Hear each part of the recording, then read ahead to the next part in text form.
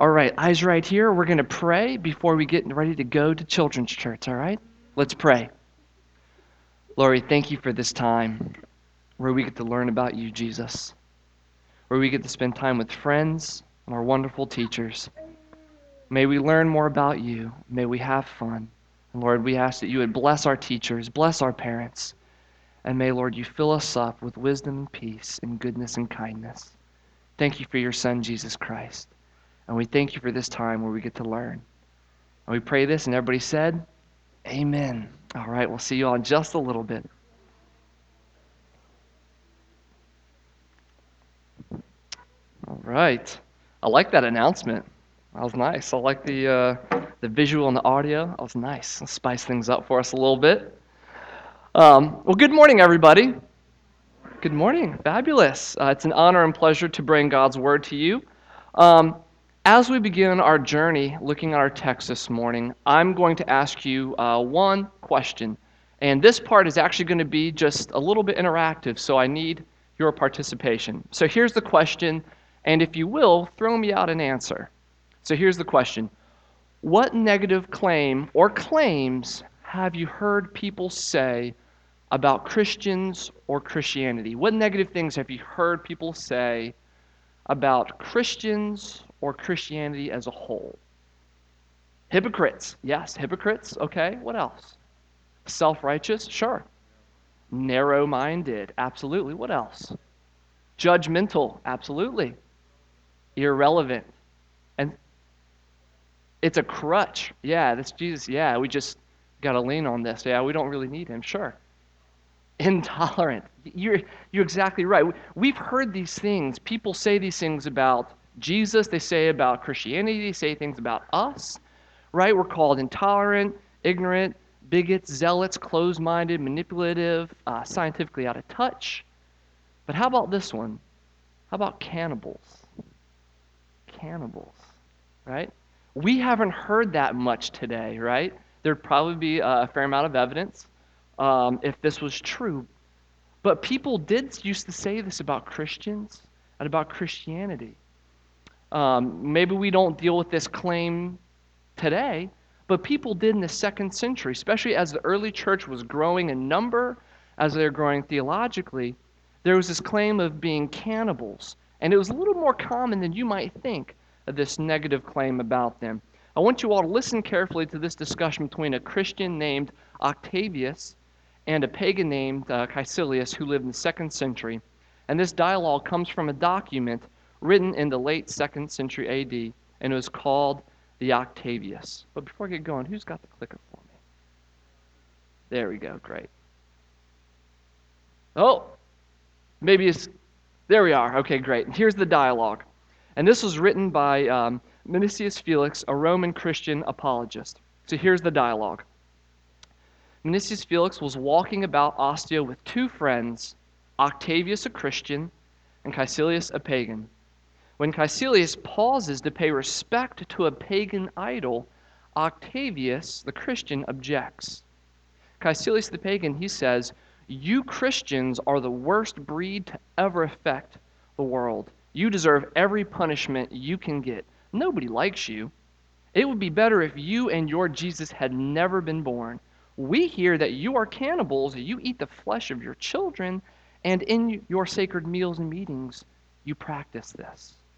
Octavius the Christian says, "Well, that story is probably based on reports that we share together a meal of the body and blood of Jesus Christ. And that we do.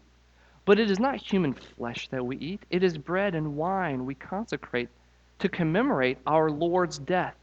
It amazes me you give credibility to these rumors of cannibalism. You know what we're like. Keep in mind, if you have a child and it's a girl, but you wanted a boy, or if the child is deformed, or if you simply don't want the child, what is done? Well, you leave it outside exposed to die." Caecilius the pagan responds, he says, "You know that it is far more merciful to let the baby die than to bring it up in a home where the baby is not wanted." Octavius the Christian says, "We do not expose our children, and you are well aware how so many of the little ones that have been left out to die have been rescued by Christians and given a home. So it's just the opposite of what you accuse us of, Caecilius. We don't consume human life. Rather, we protect it and defend it. What Octavius rightly understood is the fact that Jesus came not to consume life, but to give life. Jesus came not to take the lives of others, but to give his life to others, to give us hope, to give us freedom, to free us from the bondage and slavery of sin. And this meal, which we're going to learn about, which we're going to partake in today, is a sign and seal of this great covenant reality. For the Lord is a giver of life, and that's why his body must be broken, and that's why his blood must be shed. Because despite your best efforts, my best moral efforts, we are a group of sinful people, and we are in desperate need of a Savior. But the good news is that God provided one, and that's good news for us. So let's go to the Lord's Prayer before we jump into our text. Let's pray. Lord, thank you for giving us signs and seals of your promises. We are a weak, fickle, and an independent people, and we need to be reminded that we are unified with you, we are strengthened by you, and we are nourished by you. Lord, thank you for this meal that we get to learn about and partake in today. May we taste and see that you are good. We love you. And the church says, amen. Amen. Well, today, we're going to be in Matthew chapter 26, and we're going to be looking at verses 17 through 30. And as we look at these verses, we're going to see three things. We're going to see, first, preparation for the Lord's Supper. Two, we're going to see betrayal at the Lord's Supper. And third, we're going to see the Lord's Supper itself. And as we look at these three sections together, we're going to see why they're important and what they mean for us today. So now as you know where we're going this morning, if you have your Bibles, if you have your bulletins, pull them out so you can follow along and read as we look at this first point, preparation for the Lord's Supper. Now on the first day of unleavened bread, the disciples came to Jesus saying, "Where will you have us prepare for you to eat the Passover?" He, being Jesus, said, "Go into the city to a certain man and say to him, 'The teacher says, my time is at hand, and I will keep the Passover at your house with my disciples.' And the disciples did as Jesus had directed them, and they prepared the Passover. Now this Passover was also called the Feast of Unleavened Bread, and it lasted about a week, and this is where the chief priests, it was the chief celebration, I should say, of Israel's faith. And this is just kind of like how we, celebrate Easter, and that's the chief celebration of redemption for us. So Passover was the principal celebration of God's redemption for the Old Testament Israelites and the Jews. And so this meal, this Passover, was a really big deal. It was a special meal that reminded, strengthened, and nourished the Israelites. This was a time set apart each year where the Israelites were to celebrate the fact that they were once enslaved by the Egyptians, but God, because of his great favor, his mercy, his grace, his kindness, he spared them and freed them. Now this Passover meal was more than just a remembrance of what God had done in the past to free the Israelites and to spare their lives. It was also a future foreshadowing of a sign and seal of God's saving grace, that by innocent, sin-free blood, God would eternally spare and set free his people from the penalty of sin. But like most special meals, this meal took a lot of preparation. This was a special meal. And the preparation that happened for this meal, it wasn't for show. It was required by God so that the people of God would know how to best honor him. And the preparatory details, as we heard from our responsive reading, for the Passover meal, they're given to us in Exodus 12. But instead of quoting this text, I'm just going to highlight a few of the high points for us to better understand what was required for this Passover meal. So the preparations of the Passover meal required that this meal be in the first month of the year, on the 14th day, that there be a blemish-free lamb who would have been selected and slaughtered by the priest before Passover, that there be unleavened bread that was used to signify the hurried manner in which the meal was eaten because they didn't have time to leaven the bread, that there would be 4 cups of wine that would represent the 4 promises of God that they gave to the Israelites before they left Egypt. There was also charoset. It's a paste-like mixture of fruit and other various ingredients, which was used to symbolize the mud and clay that was used to make brick in Egypt. And it was placed in a bowl, and the bread, herbs, and bare hands were then dipped into that. And then there were bitter herbs, which were set out to remind those of the bitterness of the bondage and slavery that the Israelites experienced. And this was to be contrasted with the sweetness of deliverance in which God's people experienced. And as all these elements were chosen, consumed during the meal, the head of the household would explain the meaning of these elements. And then after the meal, after the wine had been taken, after the elements had been taken, there would be hymns of praise, probably from Psalm 113 through 18, that they would be sung.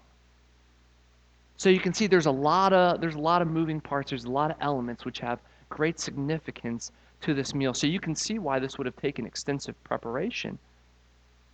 And you could also see Jesus is going to do something really special, really important, redefining this meal.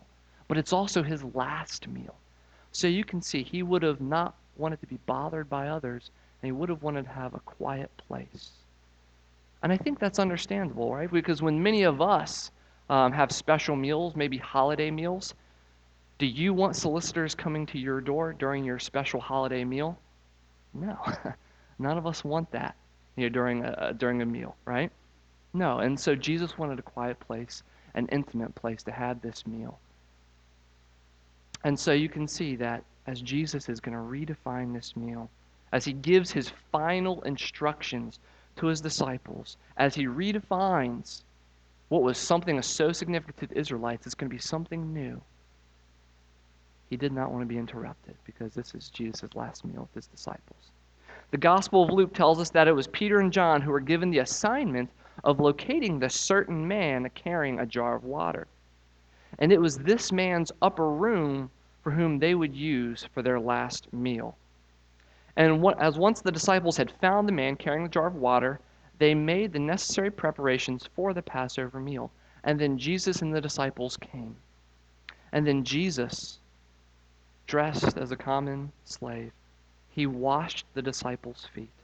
And then he sat down with them. He reclined with them, probably on pillows, and they began this special meal together. Now, what's important about this first point is the fact that our Lord and Savior is in complete control of what's going on. Even as he's about to be betrayed, as he's about to be stabbed in the back by one of his closest friends, he's in complete control. Because tomorrow he's going to be killed.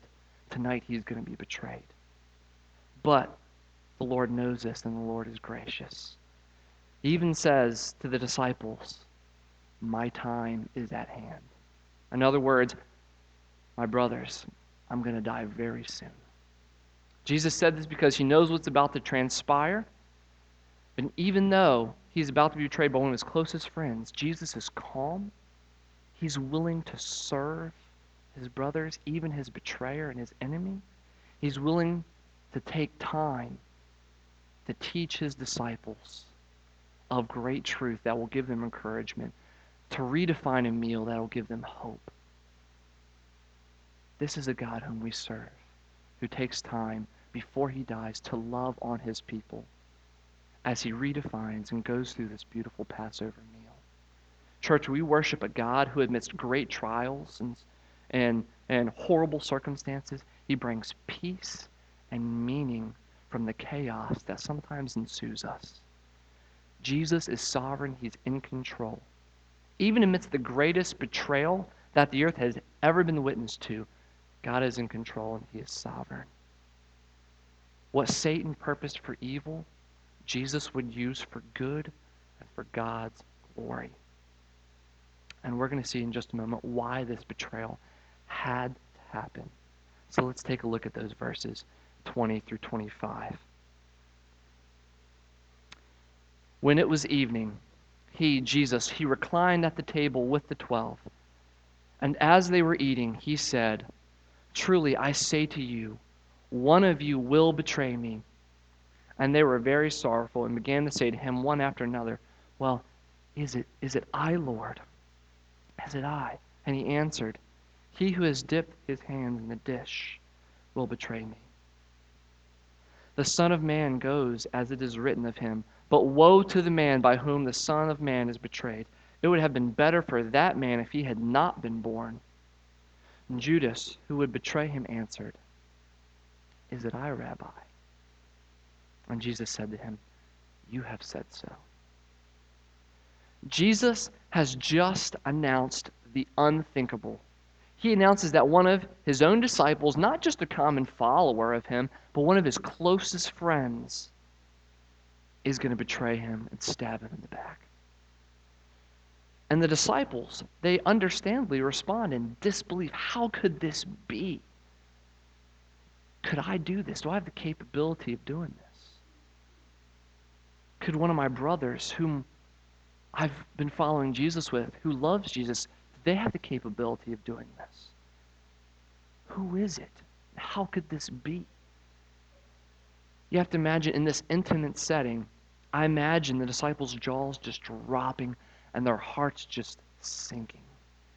As Jesus says, one of you is going to betray me. These guys gave up their jobs, time with family, any wealth they could have accrued on their own simply to follow Jesus, to love Jesus, because they knew Jesus was a greater treasure. And now one of us is going to betray this guy? These guys witnessed God incarnate do things no man had ever seen before. They heard things from Jesus' mouth that no man had ever claimed before.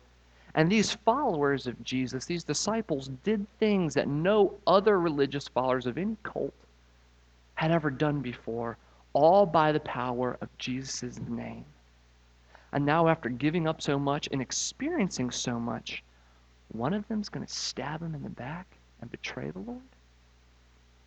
Well, despite this confusing and bleak picture that's taking place in this upper room, prophecy is being fulfilled. Matthew 17:22 tells us, "The Son of Man is going to be delivered into the hands of men." Matthew 20, verse 18 says, "We are going up to Jerusalem, and the Son of Man will be delivered over to the chief priests and the teachers of the law." Matthew 26, verse 2 tells us, "As you know, the Passover is 2 days away, and the Son of Man will be handed over to be crucified." And in Psalm 41, verse 9, we see that my own familiar friend with whom I broke bread, he lifted up his heel against me. Even though the disciples are distressed, and we can see why, and probably think things are about to get out of control, this guy who we've given our lives to, he's saying one of us is going to betray him, he's going to be killed.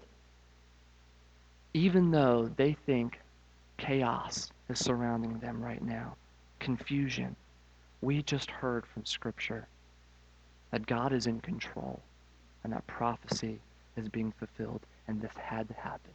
And this is actually good news. Each of the disciples asking Jesus, because they don't know what's going on, "Is it I, Lord? Could I have done this?" Jesus calmly says, "He who has dipped his hands in the dish with me will betray me," meaning it could be any of you. But then Judas, he leans in and asks Jesus the same question. He says, "Is it I, Rabbi?" Now Judas calls him Rabbi, not Lord. Jesus quietly responds, "Judas, you have said so." What we miss here in Matthew's gospel account is the fact that Jesus was quietly acknowledging Judas Iscariot's betrayal, and the other disciples are completely clueless of what's going on, with the exception of John.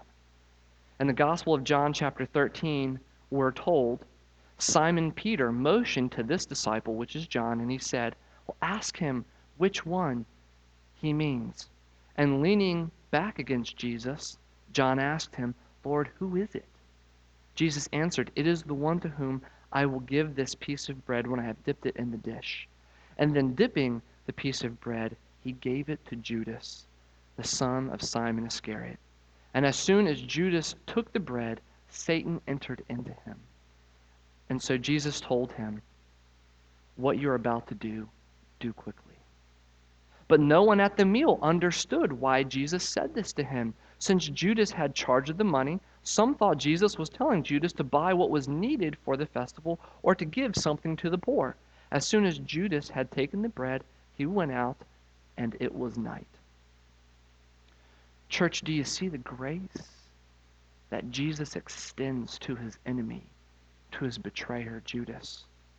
We're not talking saving grace, salvation, but common grace to the man that will betray him, who sold him for the price of a dead slave.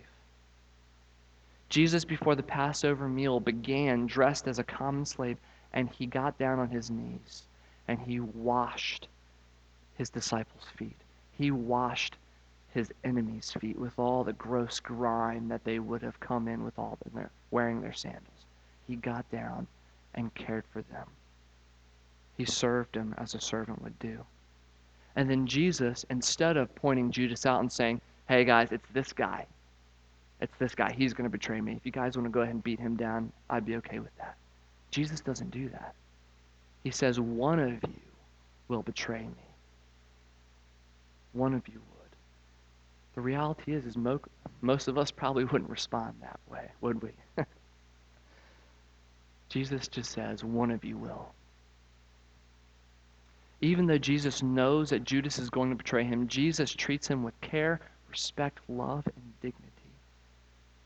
And we have to think, how many of us would extend that same level of grace to somebody, maybe a family member, a friend, or a church member, if we invited them over to our house to have a special meal, knowing that they have said malicious things or done malicious things against us, and then they got others involved in either these malicious acts or malicious words, and then treat them as you would your own beloved son, daughter, husband, spouse, best friend, mom or dad, whom you love dearly. To treat them the same.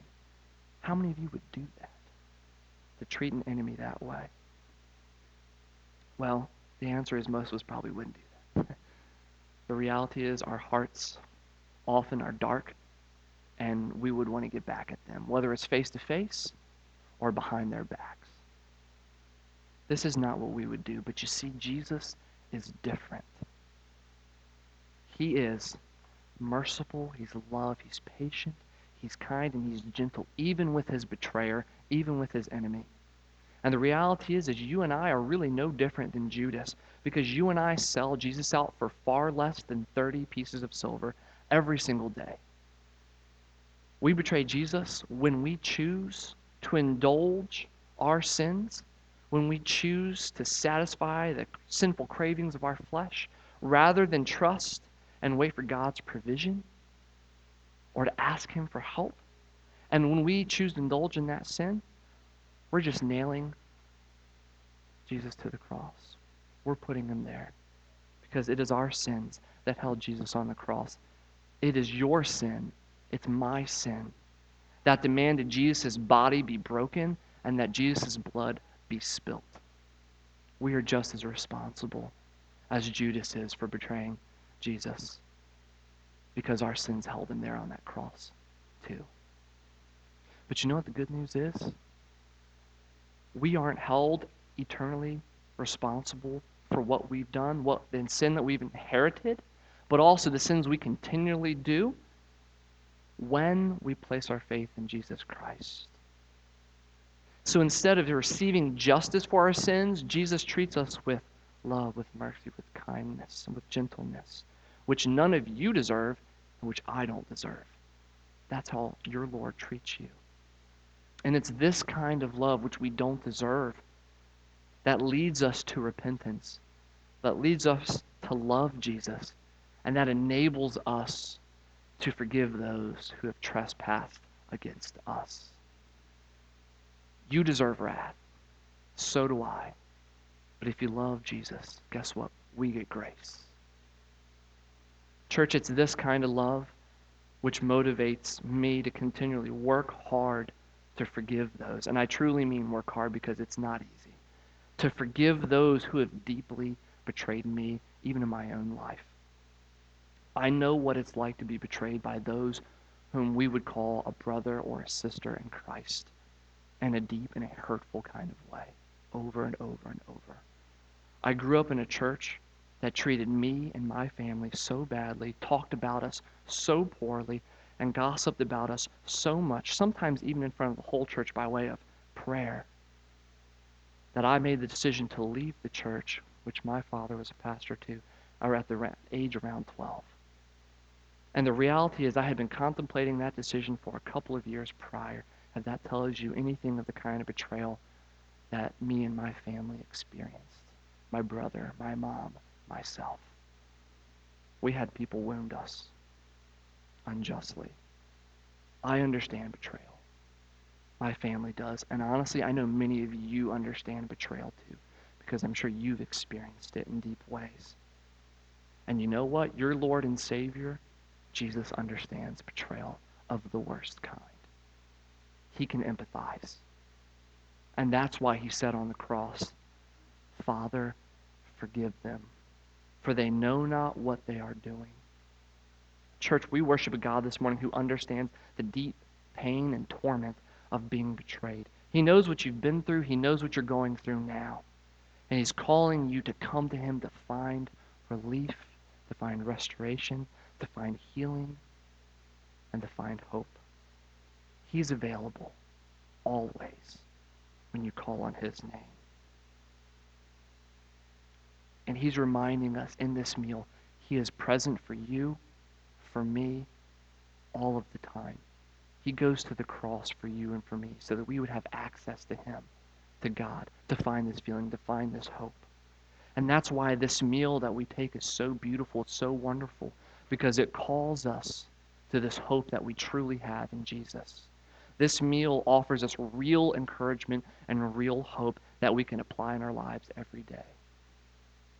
And so let's read on. Let's find out more about this meal and this hope. Take a look with me as we look at the Lord's Supper in verses 26 through 30. Now as they, the disciples, were eating, Jesus took bread, and after blessing it, he broke it and gave it to the disciples and said, Take, eat, this is my body. And he took a cup, and when he had given thanks, he gave it to them, saying, Drink of it, all of you. For this is my blood of the covenant, which is poured out for many for the forgiveness of sins. I tell you, I will not drink of this fruit of the vine until the day when I drink it new with you in my Father's kingdom. And when they had sung a hymn, they went out to the Mount of Olives. What Jesus is doing here is taking the traditional role of the head of the household, and he's explaining the meaning and purpose of this beautiful meal. As he begins to speak to his disciples to break the bread, he does something incredible. He redefines this special meal that the Israelites, the Jews, have been following for centuries and centuries. And he now links this new meal, the Lord's Supper, which they are now entering into, with the celebration of the Passover in order that we might understand that he, being Jesus, is accomplishing something far greater than the Exodus that Moses led. Jesus is explaining the meaning and significance of his death, which will happen tomorrow. He's revealing that he will lead his people out of true slavery, out of true bondage, not from men just like Pharaoh, who have chains and whips, but from folks like Satan, who holds our hearts and our minds and keeps us captive with sin. By the breaking of this bread and the drinking of this cup, Jesus is revealing to his disciples that his body is going to be broken, his blood is going to be shed for them and for all of us so that we can be free from the bondage and slavery of our own sin, so that you can have hope, healing, restoration. The reality is, in Christ, we don't have to sin anymore to fill ourselves up, to feel whole or to feel alive. We don't have to carry the pain and torment around that we've experienced. We don't have to pay for our sins because we have a God whose body is going to be broken, who's going to have his blood be shed so that there can be restoration, healing for you and I, so that you and I can have hope, so that your sins can be paid for. And he says, take and receive my sacrifice. And church, that's exactly what we're going to do. We are going to receive the body and blood of Jesus Christ, and we are going to be strengthened and nourished spiritually. We are going to be reminded that our Savior is present with us all the days of our life. We are going to prepare, and we're going to take this special meal together, just as Jesus and his disciples did that last night. For the Lord's Supper is a sacrament that calls our attention to the saving work of Jesus. And this meal is not only a remembrance of what Jesus has done, but it is also a means of grace whereby we are united, we are strengthened and nourished by our Lord and Savior. I told you, the story doesn't end with betrayal. No, the story ends with Jesus being surrounded by his best friends at this last meal, singing songs of praise and partaking in a meal of true encouragement and of true hope. This meal no longer only represents what God has done in the past, but also represents what Jesus is going to do to bring redemption and how he's going to accomplish it and apply it to us. This Passover was a foreshadowing of a greater reality that a Savior would one day come and save us from true bondage and sin. Because there is pain that comes in this life, but there is a God who brings healing and hope.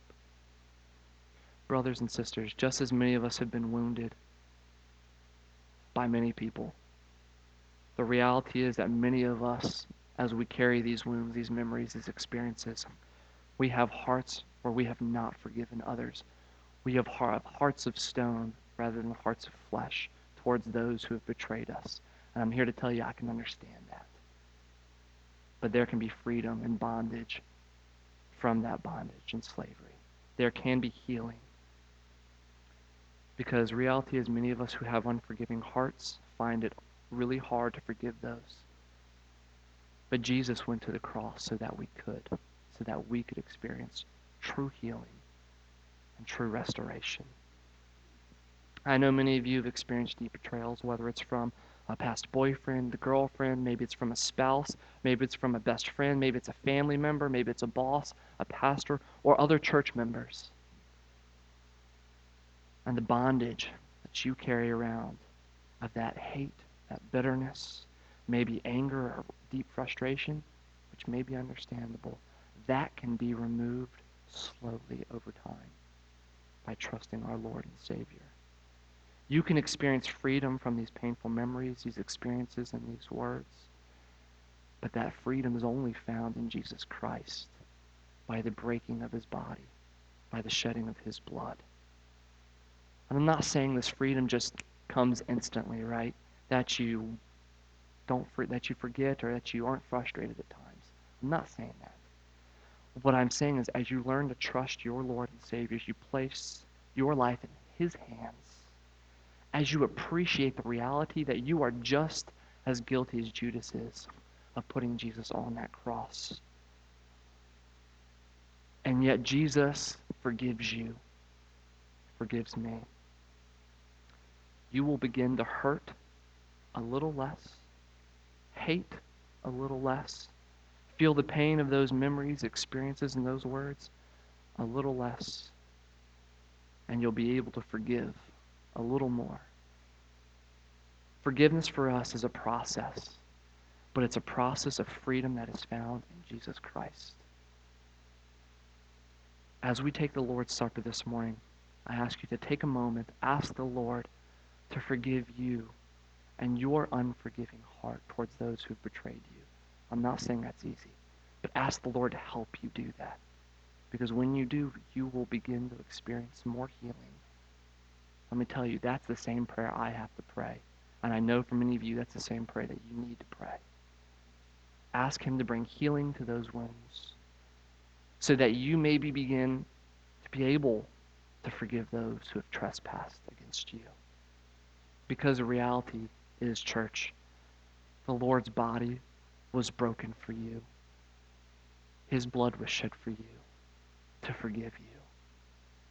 And what a beautiful thing it is for us in gratitude, in love, by this beautiful sacrifice that Jesus did for us to be motivated, to see the healing, to help us forgive others. That's not easy, but it's something we're being called to do. And as the Lord says, as he broke his body and shed his blood, he welcomes us. Come, taste, and see that I am good. And church, that's what we're going to do this morning. As we take the elements, we are going to come, taste, and see that our Lord and Savior is good. Please pray with me.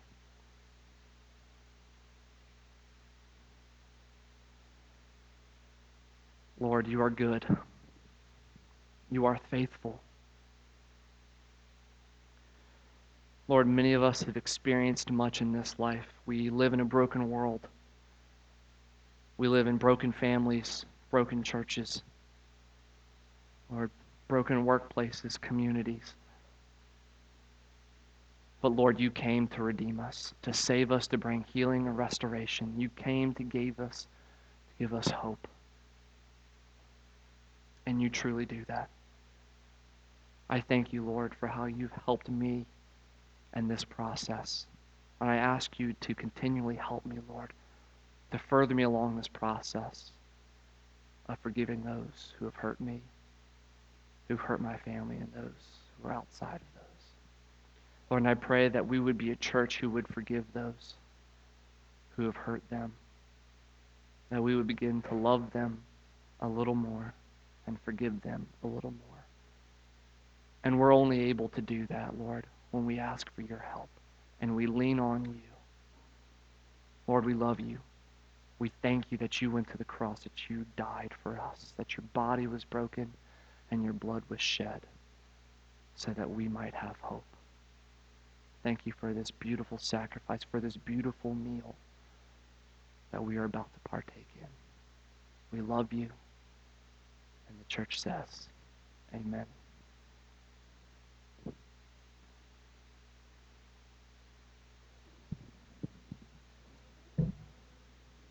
This benediction comes from Numbers 6, verse 24 through 26. The Lord bless you and keep you. The Lord make his face shine upon you and be gracious to you. The Lord lift up his countenance upon you and give you peace. We'll see you next week.